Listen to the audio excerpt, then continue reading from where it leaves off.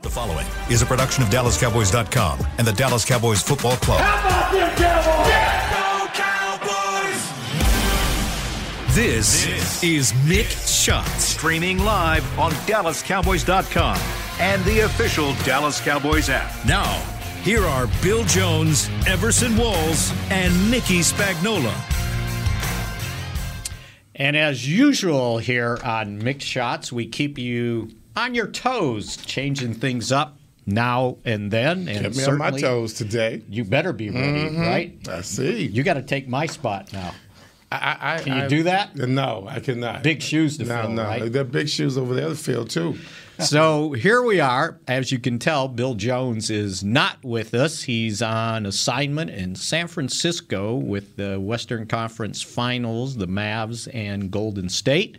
So I am filling in for him. Man. I'm jealous. Everson Walls is filling in for me, although in his same seat. And we are glad to have Cowboys College Scouting Coordinator Chris Hall to join us. Hey, Christopher. Excited to be here, fellas. Appreciate you having me. Sir? I'm doing great. Hopefully, I know Chris has done some of the other show podcasts, and for those of you on Mix Shots, you need to understand that Chris is beginning to start his 33rd season with the Cowboys. Oh, where's your gray hair, dude? Yeah, it's in there. That's why I keep it so long, so you can't really tell. He started at 15. What are you talking about? It jumps out more. So, I just want to say this: don't come on here like Patrick Beverly. Okay? Have you heard what he's been doing? They're just messing up everything when it comes to the NBA pundits. They've allowed him to come into the studio, so he's just wreaking havoc and getting revenge on anyone that he played against. So he's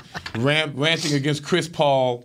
I saw that. Yeah. Well, he's just like, get back. It's revenge on everyone. So, Chris, we don't need that, okay? I will behave, no one in here has We're not sure you. Chris has anybody to get revenge since he's spent more than half his life here with the Cowboys. More, definitely. So, how did you get started? 1990. Yeah, so I was incredibly fortunate to land a job here in the fall of 1990, right out of college. Some of you may know the name Brett Daniels. He worked in PR forever and ever.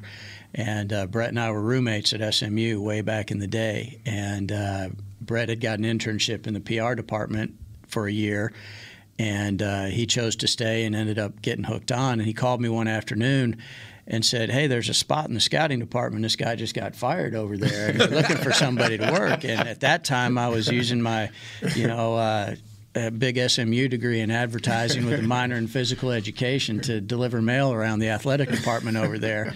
And my bank account was quickly dwindling, and I needed a real job. And he hooked me up with an interview with Dick Mansberger and Bob Ackles, who were in charge at the time. And I did enough to impress them to get a second interview, and they hired me the second time back. And I've somehow managed to stay here since September of 1990 and worked in the personnel department, mostly in college scouting the whole time, and had a lot of great mentors over the years that helped me learn and grow in the game, and just been fortunate to be a part of this great organization for as long as I have. So been blessed. And, nice.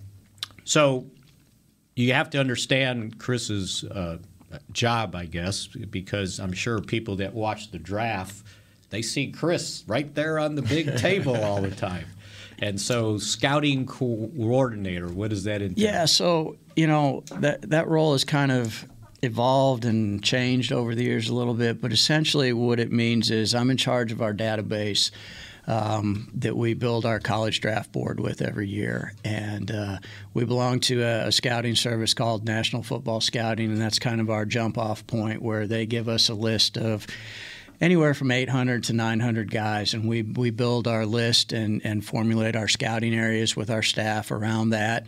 And we set off at that point. And from really, we'll actually have our first meetings here over Memorial Weekend where we'll get the new list for next year, and we'll carve up the areas amongst all of our scouting staff, and we go from there. And we kind of add guys as it go, and then we start to eliminate guys as we get through the fall and come up with, usually a little under 200 names that we're interested in by the time we get to our draft board. And and we build that together. So my job is making sure all the scouts get to their schools, get their reports in, help manage that. I cover all the schools in Texas and New Mexico as well, kind of giving us a second look at that. So I get to get out on the road a little bit too. And, we just go through a whole process of building that draft board every year, and we get to where we're at in April, and that's our Super Bowl at the end of April, where we get to make those selections. So, Everson, he was 9 years too late to help you out get drafted. I was just going to say, from 1981 to 1990, did it change?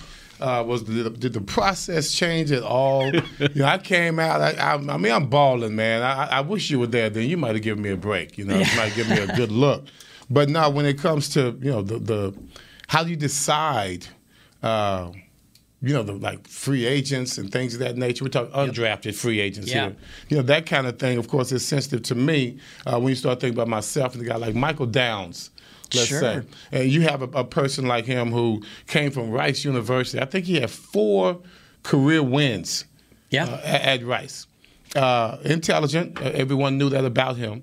Tom Landry certainly knew that about him, because as soon as he came to camp, even though he was a free agent, now we're talking 1981, even though he was a free agent, he's the first person that was noticed in the defensive back group. Right away, it's like, this guy's amazing.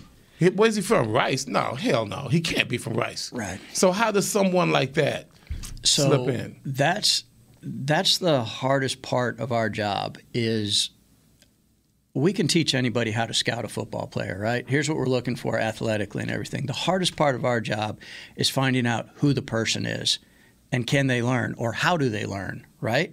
How long does it take them to learn the playbook or learn whatever part of their position that they're going to have to do for a coach to have enough confidence in them to keep them on the roster and then eventually put them in the game. Mm-hmm. And that's the trickiest part, because sometimes we don't have access to the people who can really tell you, can this guy really learn football, or how do I have to teach him? He might not be the sharpest guy, but he gets football, and here's how I have to get it to him. Do you rank undrafted guys that are 100%. Okay. Yeah, we have different levels of free agents that we call. We call a priority free agent, a camp free agent, and then the free agents that we hope we're playing against if they make another team. Okay. And they all have a different value to us. They have different. Right now, there's different categories you can put them in, because they have practice field players and things of that nature. So, and that comes into it too. I mean, when we're sitting there making decisions after we've used the draft picks and it's over, and now we're signing rookie free agents, we've got our list of that, and that becomes a real scrum with other teams, and that starts, in a way before the draft's over, because as you're going through that, you're starting to talk to agents. Hey, if your guy doesn't get drafted, what would you be interested in coming to the Cowboys? And a good agent has already scouted everybody's roster and knows, well, man, you know what? They've only got 4 DBs coming back. They drafted 1. There's going to be 2 other guys that make their team. It's a great opportunity, and it might be, if the guy's really doing his work, it's more about opportunity than it is, hey, we're going to give him $5,000 and the Dolphins are going to give him $10,000. Well, the Dolphins got a full house, but the Cowboys have 2 spots that somebody could make their roster. Back in the day, it was you got $10,000, right? Right. I'm trying to see. That's what I'm getting to right here. He said $5,000. I got $1,500. Yeah. But compared to $5,000, 1981, $1,500, $5,000 now. That's pretty much the going rate, right? Well, that's I think so. That's an extra zero on that total than Drew Pearson got back in what was it, 73? 72? 71, 73, whatever it was. And he got 150, and they gave it to him.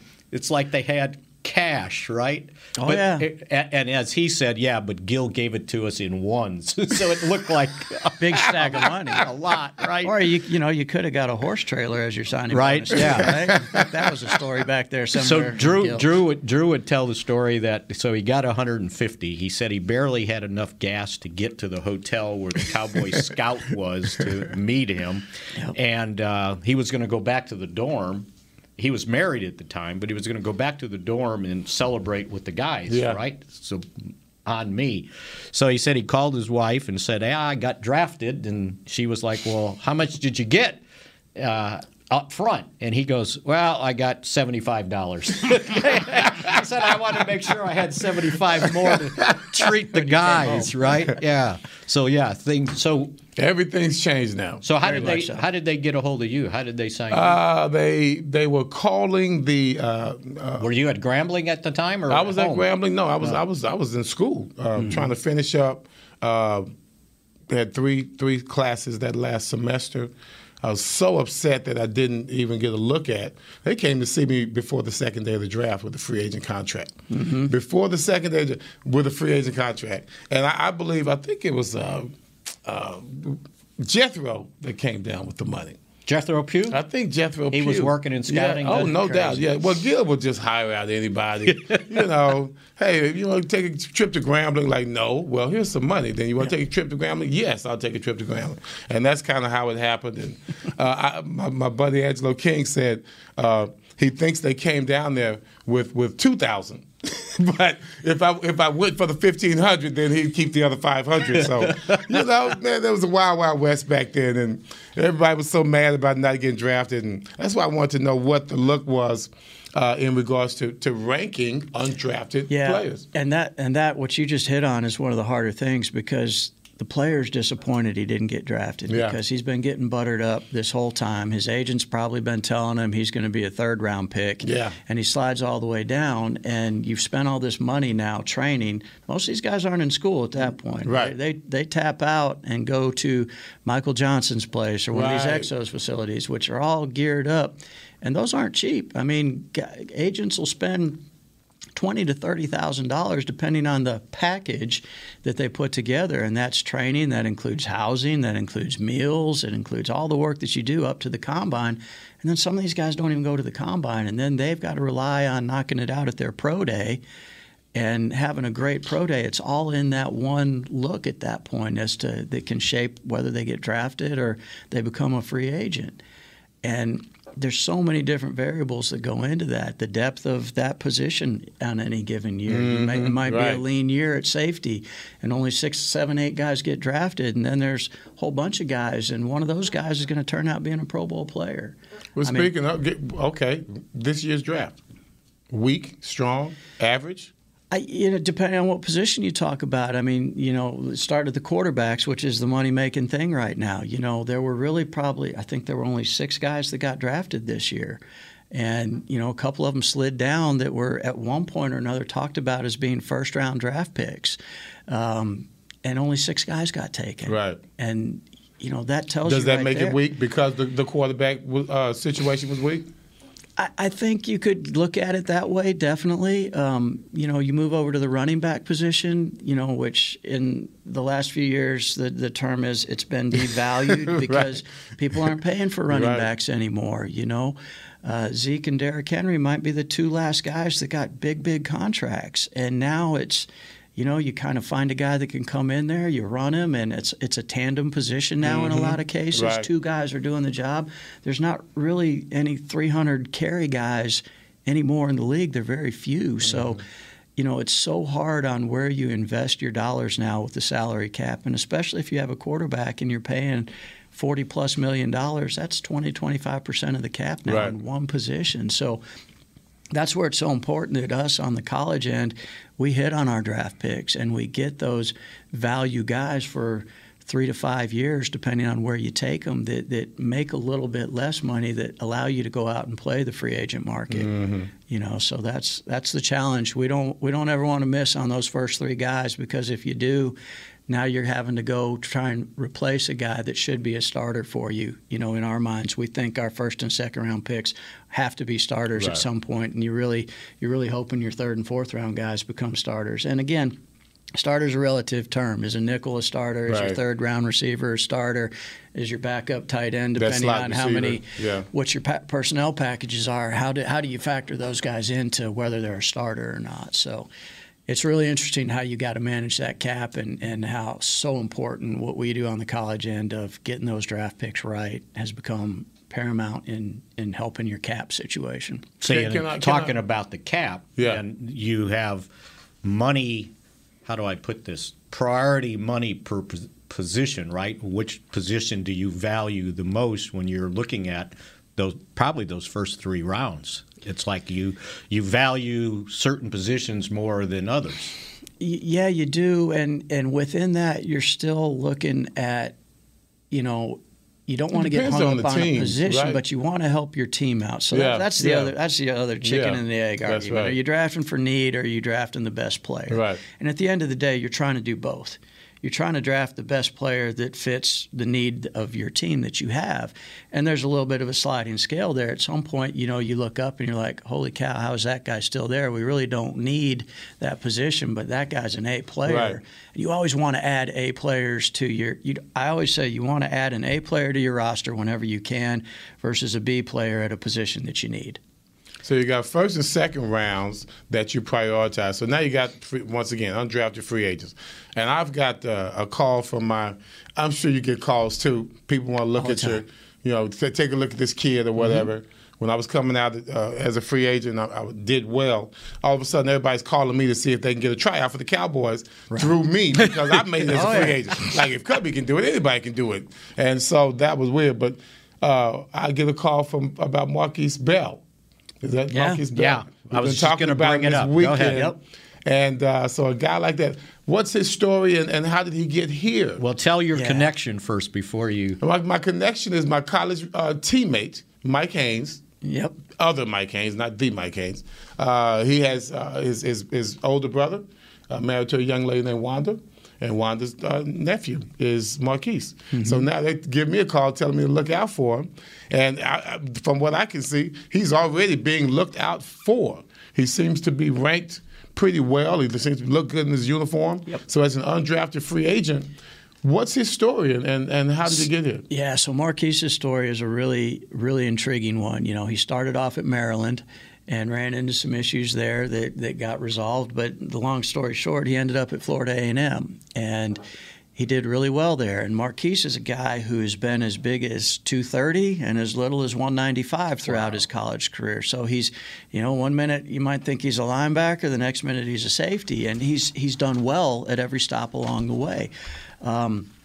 He was a guy that we had kind of in the draftable range, and he slipped through because we chose to go in a different direction with all those 5th and 6th round picks we had. But we had a great connection with him, and we had him here on campus as one of our 30 visits and got to know him really well. And I think that probably helped us in recruiting him as a priority free agent, as we would call it.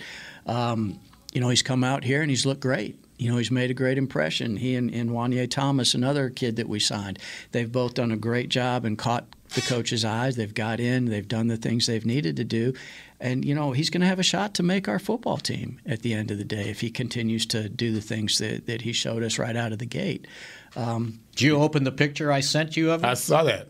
Yeah, he looks. It was a workout picture, stud. Right? And I looked at it and I go, that looks like a linebacker to me. Right. And he runs like one. And see, that's like another thing where wide we talk receiver. About positioning, and one of the things that has become, especially with what DQ's brought in on our defense, we've got a lot of roles. So like what you saw with J.K. last year, Kearse, he's our big nickel. He matches up with tight ends. Love that and guy. Played incredibly. So now that's a role. Well, if something were to happen to J.K., we need somebody that can do those similar things. Marquise and Wanye are that type of guy that may fit into that role.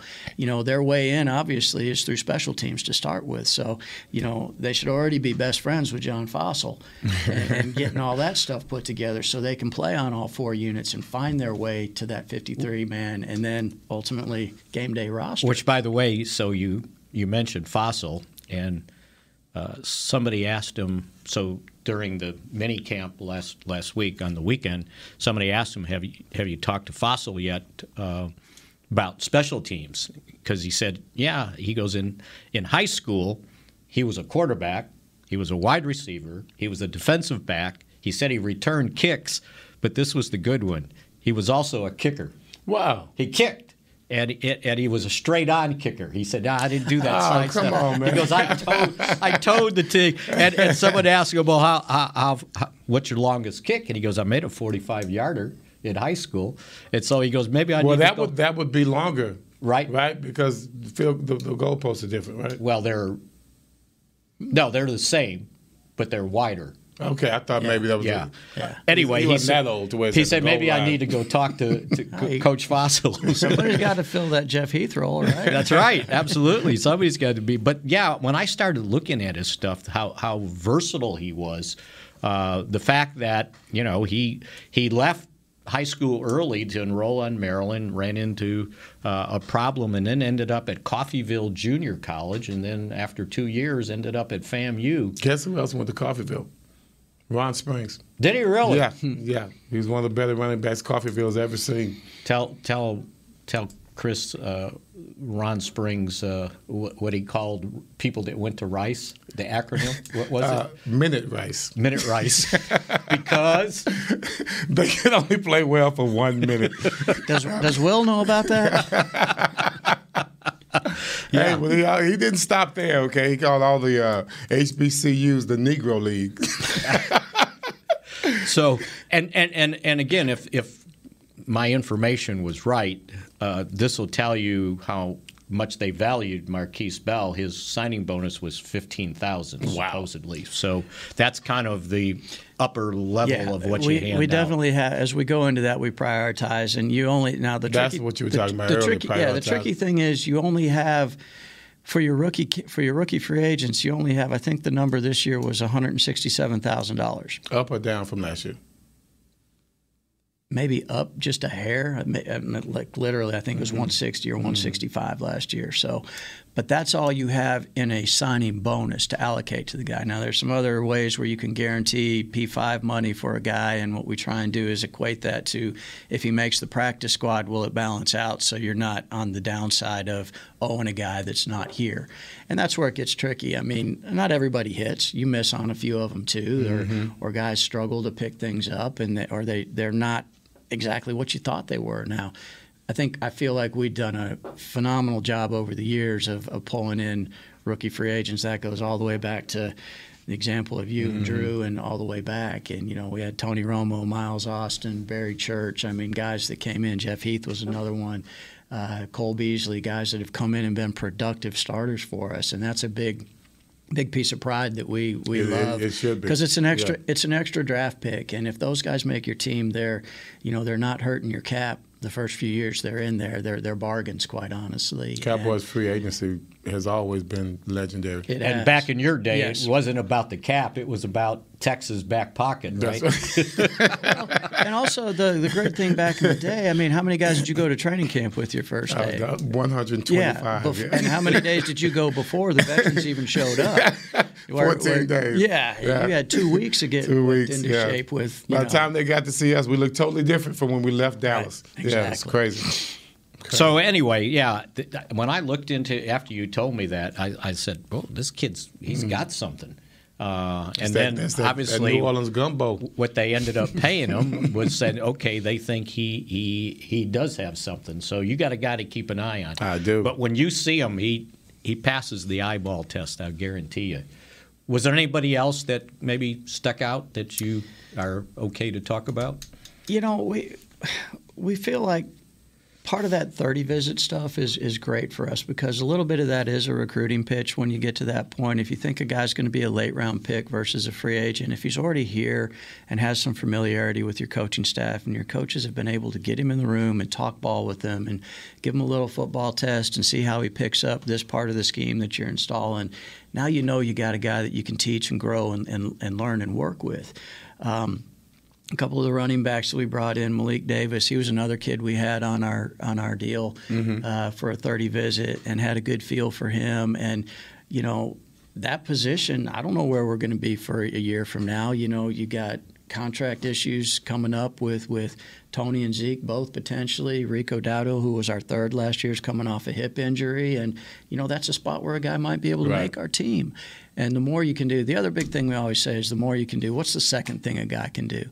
Is he a core special teams guy? Does he return punts or kicks? Can he play a second position? If you're a receiver and you can play inside and outside, that's a huge value. We want guys that can do both, so we can move them around, so they can play all three spots or know all three spots. I tell the kids all the time. I coach some kids every once in a while, these private camps, and I tell them the more you can do, the more you can do. That's it. The more you can do, the more you can do. You know, Dan Quinn, to kind of pick up with Chris said earlier, he was talking about when he looks at a guy, he looks at him not so much as what he did in college, but what he would do for me in my system. Like they were, I think it came up about Tyler Smith. Yeah. And he was saying, well, you kind of look at, okay, well, this is what they ask him to do there. This might be what we ask him to do here.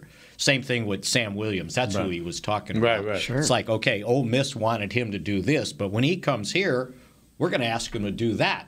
And he goes, and that's why, and he just off the cuff said, and that's why when I saw Marquise, he said, maybe he can play linebacker for us, and so that's how they and then you go back and you look at his history, and he kind of did, and he can be 230 pounds if that's the direction we want to go with him. So those things you factor into. And it's not just the physical; it's the mentality that he has. I've been there before. Right. I know how to play. Yeah. I came from high school. I was a safety. Went to Grambling, became a corner, but then all of a sudden I go to the pros. 1990, I'm playing safety. But it was always there from high school. And as you know, the game looks different from whatever position you're playing. Yes, it does. Too. Very so different. the difference between we argue about this all the time. I can play right or left corner or right or left safety. Offensive linemen, especially tackles. Okay, right tackle, left tackle. Is it that difficult to play one side versus the other? Why can't a guy, because you see cornerbacks do it all the time. Right. We go from right side to left side, no big deal. You might feel more comfortable with one side than the other, but it's not going to be a deal breaker if I have to go play left corner, but I'm a right corner. Yeah. Spags and I talk about this. He thinks that the nuances between the right tackle and the left tackle is huge and makes a huge difference in how you grade a player and where you're going to put him when he's on the team. It's probably comes down to who you're playing against. Because normally the defensive end on that side is the guy. That's the guy. Most talented. You know what's funny, though? I'm not sure that's so much the case anymore. Because we've done a little research on that. Go look and see where Myles Garrett lines up most of the time. He's going against the right tackle. And, the whole blindside thing came in because that's, most quarterbacks are right-handed. You want to protect the backside of them, right? LT. And that's where it all started. Exactly, no question. And, to answer your original question, I think the biggest thing for the lineman is the footwork and the hand placement. It's all opposite. Yeah. Out at corner, you're flipping your hips, right? And if you're a slinky athlete out there, you can probably flip and open one way or the other. Now, if you've always been a right tackle your whole life and your feet are moving the same way and you're punching more with one hand, it makes a huge difference to all of a sudden flip over to the other side, and now it's backwards. And you kind of got to work into feeling that a little bit. Now, really good guys can do that. Yeah. You saw Terrence Steele flip back and forth for us last year out of necessity until we kind of found where we could do it. But they don't want to do it. No, you want to stay comfortable. You want to keep your five together as much as you can because it's the buddy system too. I know what Zach's going to do playing here on my left, and I know what Tyler's going to go here, and all that kind of stuff. The more familiarity, the more those five guys can play together. Generally, it's a better feel. They're on the same page. Are you looking at tackles that can swing? Do you necessarily look at that? Is that you'd love to find the swing tackle? There you go. That's what Spags always talking about. You feel about it, and one that can play guard. Sure, of course. Come from guard, then go swing tackle. And here's a great point off that. I think media-wise, maybe we took a little heat because we might have showed our draft board up there on the deal, and the guy we took was higher than Kenyon Green at A&M and Zion from BC. Now neither one of those guys were available for us, but between Zion being a guard center and Tyler being a guard tackle, if you think a guy can be your left tackle for the future, you're taking him 100 times over 100 versus the guy that might be your center for the future. Right. And that's the value of the left tackle position, the pass rusher, the shutdown corner, the quarterback. They just have, more perceived value. And if you can get a guy at that spot that can play that, and you're not hunting that position, that's a home run for you. All right, so I'm not driving the bus very well as normal. Yeah. We probably need to take a break here on Mick Shots. Everson Walls, Mickey Spagnola, Chris Hall, and we will be with you in a moment. Brace yourself for an existential question. Has your butt been having enough fun lately? Have you been treating it well? Has it been going places? If not, then it's about time you start using SeatGeek. SeatGeek is the best way to get your butt tickets to live events. Just ask the thousands of other butts who have rated it the #1 ticketing app. So what are you waiting for? Download the app now or visit SeatGeek.com to get tickets to sports, concerts, and live events and make your butt happy. SeatGeek. Get your seat in a seat. Want to use what the pros use? How about the official men's skincare brand of the Dallas Cowboys, Jack Black? Right now you can get the Jack Black Starter, a curated collection of Cowboys locker room favorites for just $10 with free shipping. The starter includes 4 Jack Black skincare favorites plus a full-sized intense therapy lip balm. Go to getjackblack.com/Cowboys and use the code word TEAMJB. That's getjackblack.com/Cowboys. The Jack Black Starter, $10, free shipping. The Cowboys way, where 16 Hall of Famers and 5 championships shows us what success looks like. Where turkey is always the second best part of Thanksgiving Day. Where we are all defined by one single thing, the star. Where we as fans know it's our job to keep the tradition going. Bank of America is proud to be the official bank of the Dallas Cowboys and to support the quest of living life the Cowboys way. Copyright 2020, Bank of America Corporation. At AT&T, everyone, new and existing customers, get our best deals on every smartphone. Why? Because you deserve it. For turning your living room into your office and your gym. For teaching Grandma how to video call. And teaching her again. It's the button on your left, Nana. Okay, your other left. It's not complicated. Everyone deserves something new. So AT&T is giving everyone, new and existing customers, our best deals with every unlimited plan on every smartphone, even the latest ones. AT&T may temporarily slow data speeds if the network is busy. Restrictions and exceptions may apply. Back to Mick Shots.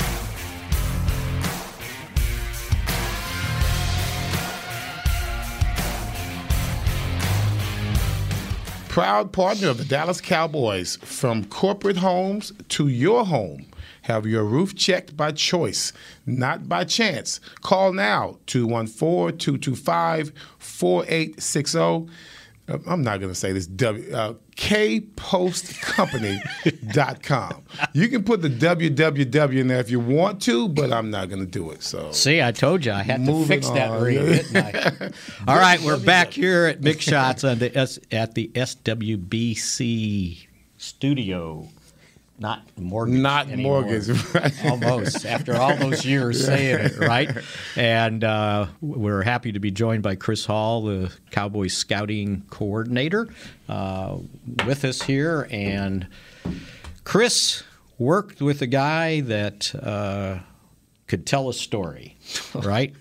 And he's a story in himself, former Cowboys college scouting director and pro scouting director Larry Lacewell. Passed away yesterday at the age of 85. You didn't know that? No, man, that's crazy. Lace passed away. Wow. He had suffered a couple strokes since 2016, and he was here from 1992, I think, through 2004. 2004. Mm-hmm. At 2005, Bill was kind of reconstructing the scouting department, and Larry was let go. And he had a great quote talking to the Touchdown Club in Little Rock a little bit after that. He said, "I left the Cowboys due to illness and fatigue. Bill Parcells was sick and tired of me." I thought that just sums up. Funny. That sums up Lace, right? 100%. 100%. I mean, I've got so many stories. Did he and Parcells get along? No. I don't know. What, 2 alpha males? Is that what it is? I think Bill probably thought. I'll answer this. He may know, but he probably thought that Lace had a pipeline straight to Jerry. Didn't have to go through him, right? But anyway, 1992 to 2004, and gosh, Chris worked with them almost every one of those years. Yeah, I sure did. And Larry was, became like a second father to me and really mentored me along in learning the game of football and developing everything that I did. And not just Larry, all those guys that I worked with when I first came in, sadly, there's only 2 of them left at this point, Ron Marcinak and Walt Jaworski and Jim Garrett. I was so fortunate to be around guys that had just unbelievable experience in the game on so many different levels. But Larry was great. I worked 2 years with Dick Mansberger and Bob Ackles and those guys, and Dick was a hard-charging 24/7, probably 37 hours a day to work. And, I was a 23, 24-year-old kid right out of college, and, there were a few other things on my interest plate at the time. I was actually going to leave and go to grad school at University of Colorado, and Dick came in the day after the draft, my second year here, and he quit. He didn't like Jimmy moving the magnets around on the board, so Dick checked out. And I decided, well, I'll wait and see who comes in, and they hired Larry. And like I said, Larry became my second dad, and his relationship at the time with Jerry and with Jimmy, and then, of course, with Barry. I mean, they all had this Arkansas connection, and they were all, truly had a love for each other at various different times, growing up, and they intertwined and intermingled over the years from the 60s, the 70s to the 80s, and they had this great history amongst all of them. And then they all end up here. Yeah, and just unbelievable, great football minds. And as you mentioned, Larry, God, he could tell a story that it was. He loved interjecting himself into it, but he was the first one to step on his own toes in the middle of it too. And he just brought so much to the table with everything, and I think he helped so many of those defensive coaches in particular grow up into, Campo and Zimmer and those guys, just learn about the game and help them along the way with everything that they were doing too, on top of learning the scouting game and how that all worked and everything. And I think one of the funniest stories I could tell about Larry was he'd been here a year or two, and Jimmy was still here at the time. And we belonged to a pro scouting service called Giddings Scouting. And Giddings would grade all the NFL players. It was kind of a supplement to your pro department. But they had a book and a number. You'd get this book all the time. Well, Larry didn't. His first year, he didn't really have any idea that was even there. And Jimmy would come into Larry's office every now and then and say, "Hey, what about this guy, Lace? I need you to look at him." He'd give him a little description of him, and Larry'd go look at him and go, "Damn, Jimmy, he's got that guy right." Well, for the longest time, Larry had no idea that Jimmy had these Giddings scouting grades, and he would come in if there was a trade coming around. He'd be like, "How does that son of a bitch know all these guys like that? How does he have time to watch them and scout him?" He was using the Giddings book, and it was just, it was like, okay, I got it. So that was kind of a funny learning lesson along the way, and. But, man, there are just so many great, being a part of 3 Super Bowls in the early 90s and everything, and, getting all those draft picks we had back then and still taking advantage of building the team through that and everything. And Larry was a huge part of that and learned along the way and was a great confidant for Jerry and Jimmy, too. And then, of course, Barry, when he was here with all that, too. I mean, he kind of was – the piece in between everything that kind of kept everybody in touch with what was going on the other side of the building, Old Valley Ranch back there. Which, as a matter of fact, Lace thought he had patched things up in '94 in that spring. I remember him telling me, he goes, I calmed Jimmy down. I calmed Jerry down. He goes, I think we got one more year left. and he didn't have one more year left. But he was always the guy in between. And gosh, he taught me a lot of football just listening to him. Right. That was one of Larry's gifts. It didn't matter who you were. He would talk football to a chipmunk. I mean, it was, if you were willing to listen, he was going to give you his knowledge of the game, and it was vast. And the experience that he had, from being the left guard coach on the JV team for Bear Bryant in 1960 when he first started at Alabama. First job coaching Bear Bryant. Yeah. Wow. Bear and his dad grew up together in Fordyce, Arkansas, and Bear always took good care. And that was another great story, too. I remember Larry telling, he was the head coach at Arkansas State at the time, and they played Alabama, one of those money games.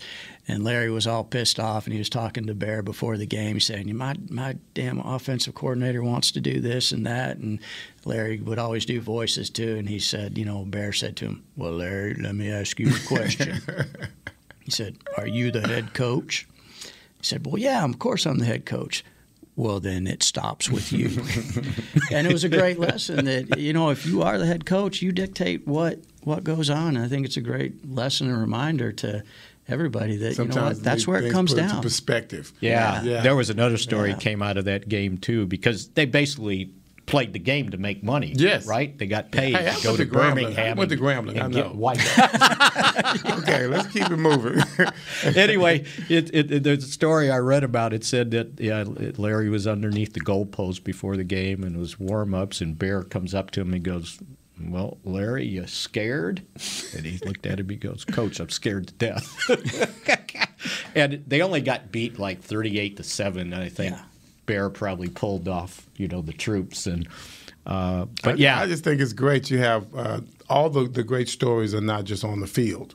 Right. When you start talking about a legacy, we always talk about a legacy, how the draft with Fredericks and those guys, just how we created that offensive line, how that's why Zeke got the big contract that you just talked about because of that draft. And so you guys are the reason for that, right? I mean, you're trying to create that from year to year, right? Yeah. Either you keep this particular culture going, the running game in this particular case.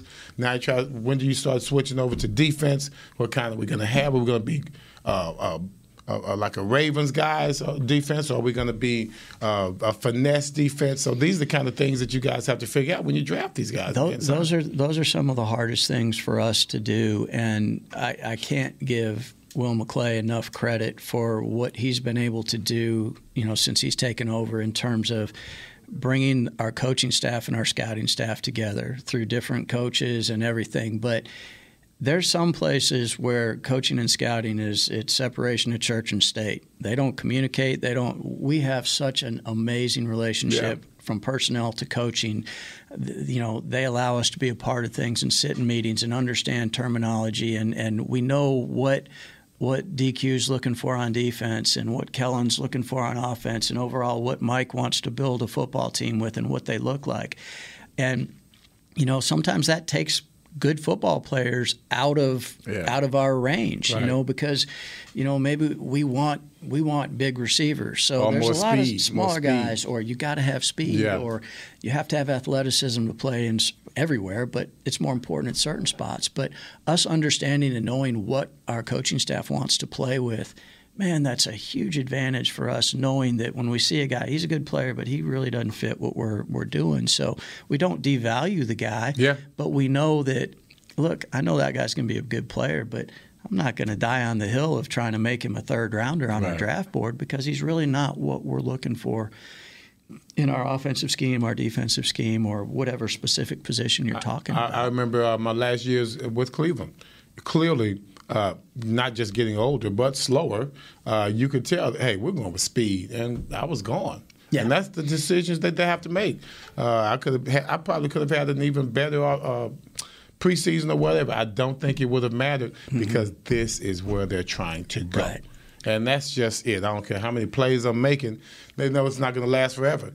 And so that, hey, see you later. Thank you. It was great having you. And that's when you talk about a change in the scope of the team.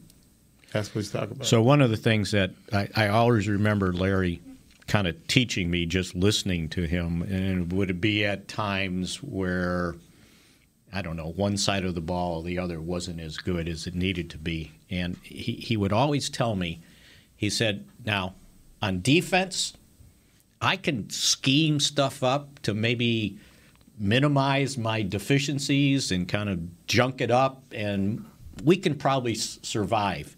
He goes, on offense, you can't fake offense. No. He goes, you either got it or you don't. No. And you definitely can't fake the quarterback position. Right.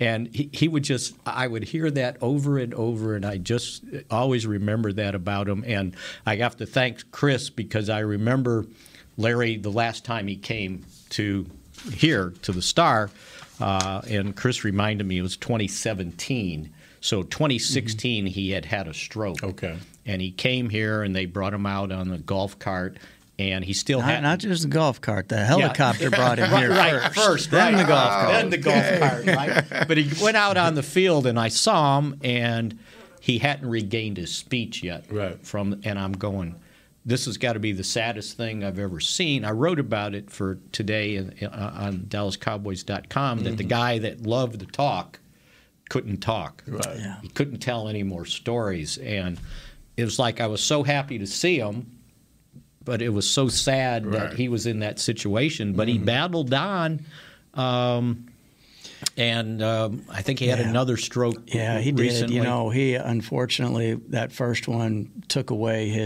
the vast majority of his ability to communicate. Right. You know, he couldn't type, he couldn't text, so you couldn't even get to him with that. And Chris, his wife, God bless her, you know, for what she did for him the last 5 years or so, was amazing. And it just, you know, it hurt seeing Larry not be able to do. I mean, you talk about somebody who was stuck in purgatory for the last 5 years. Right.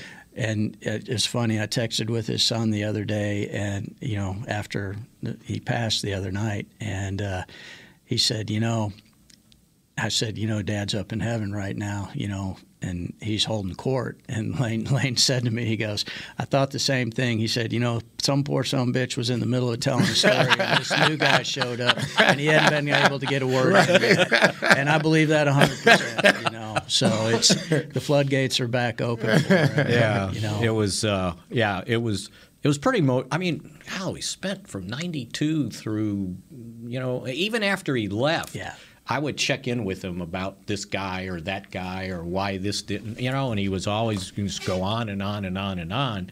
So when they were leaving, I kind of gave him a hug because, you know, I know he could hear me, but it was just, it was kind of emotional for me. Yeah, I bet it was. And so God bless him. And fortunately, I think, you know, he was in the State of Arkansas Sports Hall of Fame, Arkansas State Hall of Fame. The Arkansas Monticello, which was A&M at the when time, he played there, Hall of Fame, and then in 2021 in Fordyce. Wait, run that back. What did you just say? 2021. No. A&M, what? Monticello. It was Arkansas A&M. Oh, okay. Yeah, but before, it was, and then it turned into Monticello. Okay. Arkansas Monticello. And in 2021. So in Fordyce, they named the high school stadium after Bear Bryant Stadium. Well, they named the street leading up to the stadium Larry Lacewell Lane. Oh, man, that's pretty cool. Yeah. So kind of kept them together. Yeah, And, we'll miss Larry Lacewell. All right, we have one more segment left here on Mick Shots. Before there was a draft, you could size up a cowboy by 3 simple factors: the crease in his hat, the bend of his brim, and his unbending attitude. A man Stetson didn't just protect him from what life threw at him, it projected a rugged, unstoppable spirit. Stetson hats are still American-made with pride right here in Texas. They're still the unofficial crown of all self-respecting cowboys, and Stetson is proud to be on the field with America's team. Find a retailer nearest you at stetson.com/cowboys. Hi, I'm Clint Tillison with... And I'm Jay Novacek, and we're both with United Ag and Turf. the official tractor provider of the Dallas Cowboys. So, if you need a tractor to bale some hay, a mower to cut some grass, or a gator to get some chores done, get a John Deere at United Ag and Turf. And then, let's get to work. Hey, Jay, that's my line. Well, not today. Get to work with a John Deere tractor package that's just right for you and your budget. Visit UnitedAgAndTurf.com. There's nothing as unique as our eyes, which is why Essilor pioneers ways to make lenses as unique as you. Verilux for super sharp vision, Essential Blue for protection, and Crizal for freedom from glare. 3 cutting-edge solutions in a single unique lens. So whatever your needs, insist on Essilor. Visit your local Essilor experts and find the perfect lens for you. See more, do more, Essilor. New Dr. Pepper Zero Sugar. You deserve it. I do deserve that. You deserve decadent flavor without sugar. And a day at the beach without sand getting everywhere. And a relaxing bath that your children don't interrupt. I deserve all that? It's really just a visual metaphor for Dr. Pepper Zero Sugar. Everything you want, nothing you don't. A visual metaphor on the radio. I do deserve that. Dr. Pepper Zero Sugar. The zero you deserve is finally here. Back to Mixed Shots. Whether you're watching from home or cheering in the stands, with Essilor lenses, you'll see every exciting play. Book an appointment at your local Essilor experts and find the perfect Essilor lens for you. See more, do more, Essilor. Very good. Right, that was nice. I got my Essilors on right now. Is that what they are? Oh, look at there. That's what I'm talking about. How about that, I might have to go get me some Essilors. Go deep in your pocket, though. Oh, well, maybe. It's worth it. It's all worth it. All worth it, yeah. Make sure you put that out there. All worth it. All worth it. Don't forget he said that. I read their read every day, right? All right. Got a few minutes left here on Mixed Shots. And one of the things I was going to get to, since we were talking about undrafted free agents, the Cowboys brought in an undrafted free agent kicker. Yep. Jonathan Garibay. Mm-hmm. And I wonder That's how. a whole new way of scouting. Right. Talk about kickers. And I was going to ask how difficult that is to figure out, okay, this college kicker maybe. That's a whole new basket. Right? Yeah, I mean, we can all pretend like we know kicking. What's your name? Steve Hoffman. Right. Way back in the day from all the Steve ones was Steve good, uncovered. dude. Steve was a man. My history with that was, Dan Bailey. I knew him when he came out. And the only thing I say about kickers, I couldn't tell you roll step, 2-step, jab step, all that stuff. I've never heard that before. I just look to see, does the ball go between the 2 yellow pipes, and does it look the same most of the time? Right. And, honestly, that's what Jonathan did this year. 15 out of 16. He's got a ginormous leg. He hit a 62 or 63-yard winner this year, only missed one kick, and he's come out here. He's done a great job.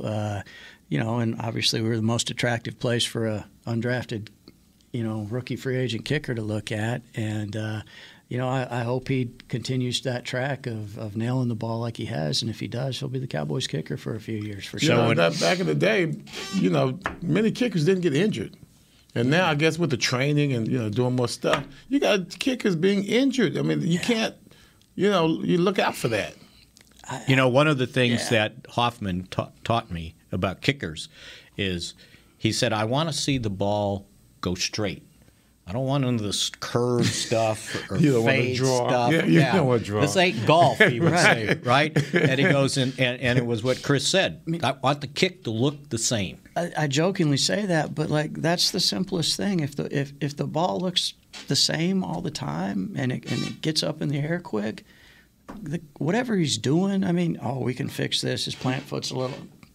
The kicker knows what he's doing most of the time. And if the ball looks the same, he's probably pretty good at it. When I'd see somebody miss or it hit the upright, and Hoffman would go, yeah, but you know what he did? He kicked it straight. It just went straight, and, maybe his aim was off, but the ball didn't move. Like when Zerline had troubles last year, the ball was moving, it seemed like. And he would hook it. And it's like, God forbid, don't put him on the left half. So you guys signed Voss? I'm trying to think of the guy. He was here, and then he just started kicking. His balls just started going everywhere. Oh, Vanderjagt. Vanderjagt. Was Vanderjagt? Man, What I mean, how often does because he was a good kicker, if I'm not. Lost it overnight. Yes, overnight it seemed. Or actually, the playoff game, remember?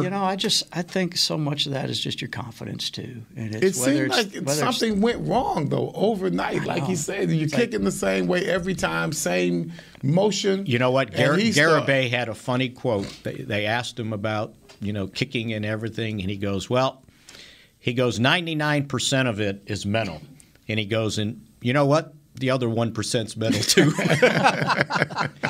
It's the Steve Sachs yips. You can't throw it from second base all of a sudden. You've been doing it your whole life, and why does it disappear? Was it Knobloch too? Yeah, same thing. Or all of a sudden you can't make a 3-foot putt. That's crazy. It's man.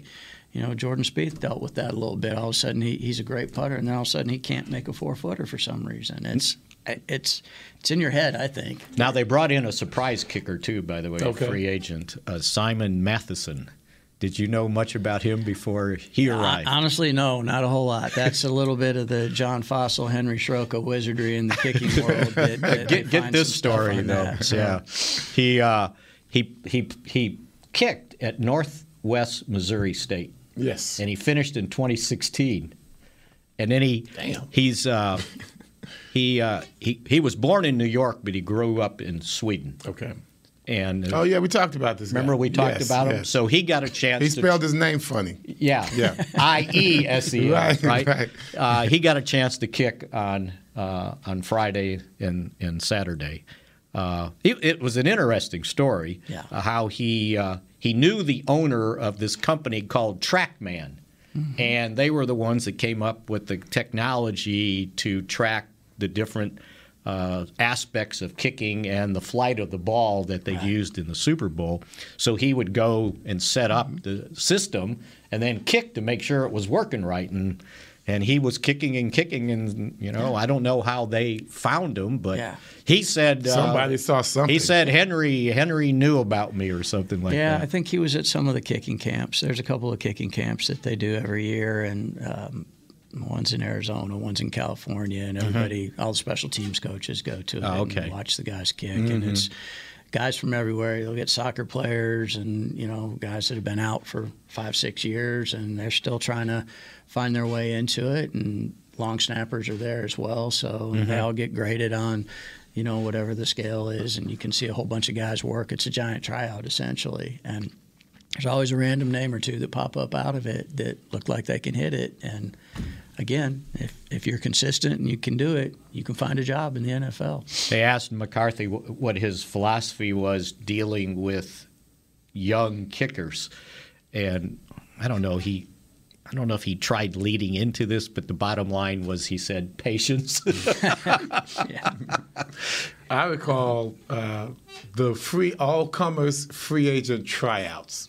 Yeah, it was way before your time. Texas Stadium. Yeah, man. They would come out there, over 100 people coming out there running 40-yard dashes. It was more than that. It was more than that. That was good PR for the Cowboys. Great PR. But that was the culture that they had created. Free agents come here and they can make it. It's like an immigrant coming to America. You know what I mean? It's an opportunity. It's an opportunity. That's what they used to look $25. You got to try out in a T-shirt, right? And a certificate that said you tried out. That's right. Well, you know what? They did it for a couple years, maybe after Jimmy got here. Yeah, I was going to wonder if they did it after Jimmy got here. A year or two, maybe 3 at the most. It was in there, and Will's got some great stories from that too. From when he was the Desperados coach, they kind of revitalized that a little bit with it. And the funniest story he tells out of that is, you run the 40-yard dash, and he literally, a big old dude, runs the 40 and literally hits the brakes, stops, and says, "One more time, coach." It's like no follow-through or anything. And it's just like, you can't make that up. Oh, man, it's good. So he didn't make it, by the way. Yeah, Jimmy finally decided this is a big waste of That was the moment right there, and there's one more guy I wanted to talk about. And I know we're getting close to finishing. The third pick in the 5th round, another guy, like I told you about Marquise, looks the part. Yes. Damone Clark, the linebacker from LSU. Interesting story because he had surgery that they found out he had a herniated disc in his neck at the combine. And, probably not going to play this year. If he does, maybe the final month. And drafted him. And that's got to be a tough call. But my thought is this is a second or third round guy that you got in the fifth. Yeah, and Damone's story is a great one, too. And a little bit of it comes from, quote-unquote, inside information, if you will. You know, our doctors were the ones that found his situation. That's what he up said, at the combine. And, you know, our training staff were the ones that told him about it, and how he acted and reacted to it was just like, I mean, he you know, this could end your career, end your dreams, right? Yeah. Potentially. And he said, okay, what do I got to do? Let's do it. And, you know, he was having surgery within a couple of weeks to get it done. And you talk about a guy with the right mentality. We've got a little history with obviously taking injured players or guys that have issues that you know are going to pop up. I mean, you know, we took a guy from Notre Dame a couple of years ago who turned out pretty good for a while for us, and with Jalen, you know. But Dr. Cooper did his knee surgery, right? Yeah. So again, we had inside information. You know, we took Sean Lee in the second round, knowing that his ACL was probably going to go at some point in time. It took a while. It did. But like Damone's situation is really interesting because you talk about a guy that was locked in out here at rookie minicamp. He's got the script in his hand. He's going through the motions. He's doing the footwork. He's using his hand placement. And, you know, here's a guy who's, 2 months off serious neck surgery, but he's ready to go. And if there's a guy I'm going to bet on to come back, now the real test will be when you got to put your face on it and get hit. And as a linebacker, you know, you're putting your face in it. You got to do that. And if we see that he does that, you know what? He might be a great steal for us out of this draft. You know, he was a heck of a football player. I wasn't sure who he was when they went out there. I didn't look at the number, and I saw this guy. What did he have? 53 on, yeah. And I go, look at that guy. He's 6'2", 239, and he ran like 4.5, 4.4, 40. Yep. And it's like, holy cow. Wow. And I said, well, that's why they took a chance on him, right? Yeah, and it goes back to who you are, too. He had the number 18 jersey, which is an honor at LSU. You know, that's the guy that has a blue character, as we like to call it. Is the right kind of guy that he's a leader of your team. He's going to have that captain's patch on. You know, you put that together with the grit and the tenacity and doing all those extra things, and that showed up out there, you know, the other day, and that's who he is, and that's the kind of guy you want to build your football team with. Yeah. Every opportunity you have, you want guys like that. And the thing that really impressed me, I think, and it was a short interview, you know, and his answers were all right? Like, well, when do you think you can play? I'm worrying about tomorrow, you know, day by day. I'm not going to put any ceiling on myself or whatever like that. And then someone asked him, what were your thoughts when you were going into surgery or when you just got out of surgery? And he said, my first thoughts were, I've got to be a healthy man to help raise my daughter. It wasn't about football. Right? That's how he answered the question. And I said, okay, I want this guy on my team, right? And you're right. If some guy can – and guys have, you know, Daryl Johnson played another year or so after he had similar surgery. They fused your vertebrae. Yeah, man. Randy White had it. Right? Yeah. That was after his career. Yeah. He didn't have it soon enough. No, he did not. Leighton Vander Esch, similar surgery. Similar type. And they played. But you're right. You know, the surgery's going to work now mentally. Are you going to stick your head in there? But the way I looked at it is I was thinking with 4 fifth-round picks, I could use 1 or 2 of those, and I'll trade up. And, you know, and that's the advantage that we had of having 4 fifth-round picks. And, you know, during the draft, we had a couple opportunities maybe to package a couple of those up to go get them. But part of our job is understanding the depth of the draft. And this year's draft, there wasn't a lot of high guys. The strength of the draft was in the middle of the draft. Yes, it was. And I think we got some phenomenal players. I mean, we've mentioned a bunch of them already. I think John Ridgway is another guy that's going to, you know, we didn't have to take a nose tackle high up in the first or second round, and John's got a chance to come in and do some great things for us. Everson, his thighs, they look like redwood trees. And he's got that killer mentality in there that he's not afraid to put his face on it and get dirty and play A-gap to A-gap like a mean dude.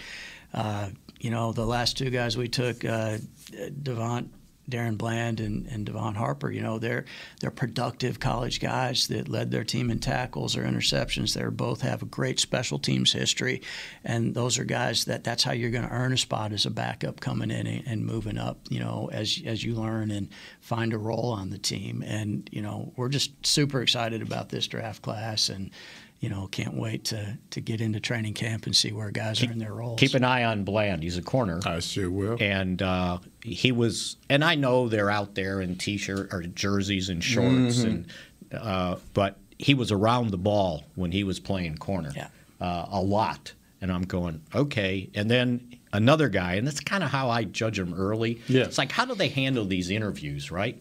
It was like second nature to him. Funny story on him. When he came in here, the airlines lost his luggage. And for the visit? Yeah, or for the visit. So, here's a guy, I'm going to meet the Cowboys. And let me tell you, our 30 visit's way different than any other teams because you get to meet the owner of the football team here. You get to spend, obviously we have this wonderful facility that gives us a little bit of oomph too, but part of our visit is meeting Jerry and Stephen Jones. And you get a chance to talk to the owner as a 21, 22-year-old kid. You don't get that opportunity other places. So this poor guy airlines lose his luggage. He can't come in. He's got, sweats and a T-shirt on and everything. So, we went and got him some Cowboy stuff so he could at least have something different to wear. Upstairs. Yeah. But, he handled it like a pro. And that tells you a lot about guys, too. You could be angry at the world for losing your luggage, and it happens to all of us at some point. But the way they handle adversity is always a big thing for us to keep in mind when we're thinking about who the guy is, not who the player is, and I think that goes a long way for a lot of these guys. The guy from Ole Miss, Sam Williams, the defensive end, we talked about him last week. He came in for the visit, and they were asking him about how it went and everything. He goes, I wanted to miss my flight. I didn't want to leave. And that was his visit, right? He hadn't gotten drafted yet.